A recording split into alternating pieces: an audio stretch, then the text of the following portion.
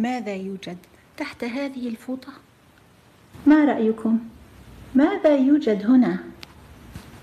سأسحبها وسترون. إنها دراجة تمرين. دراجة تمرين. هل عندكم واحدة؟ نحن مثل الكثير من الناس اشترينا هذه الدراجة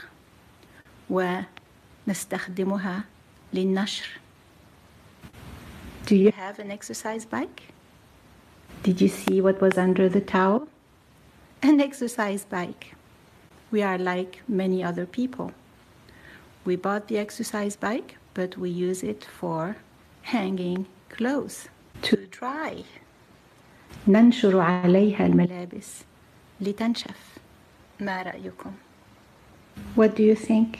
هل يحدث لكم هذا أحيانا? Does this happen to you sometimes?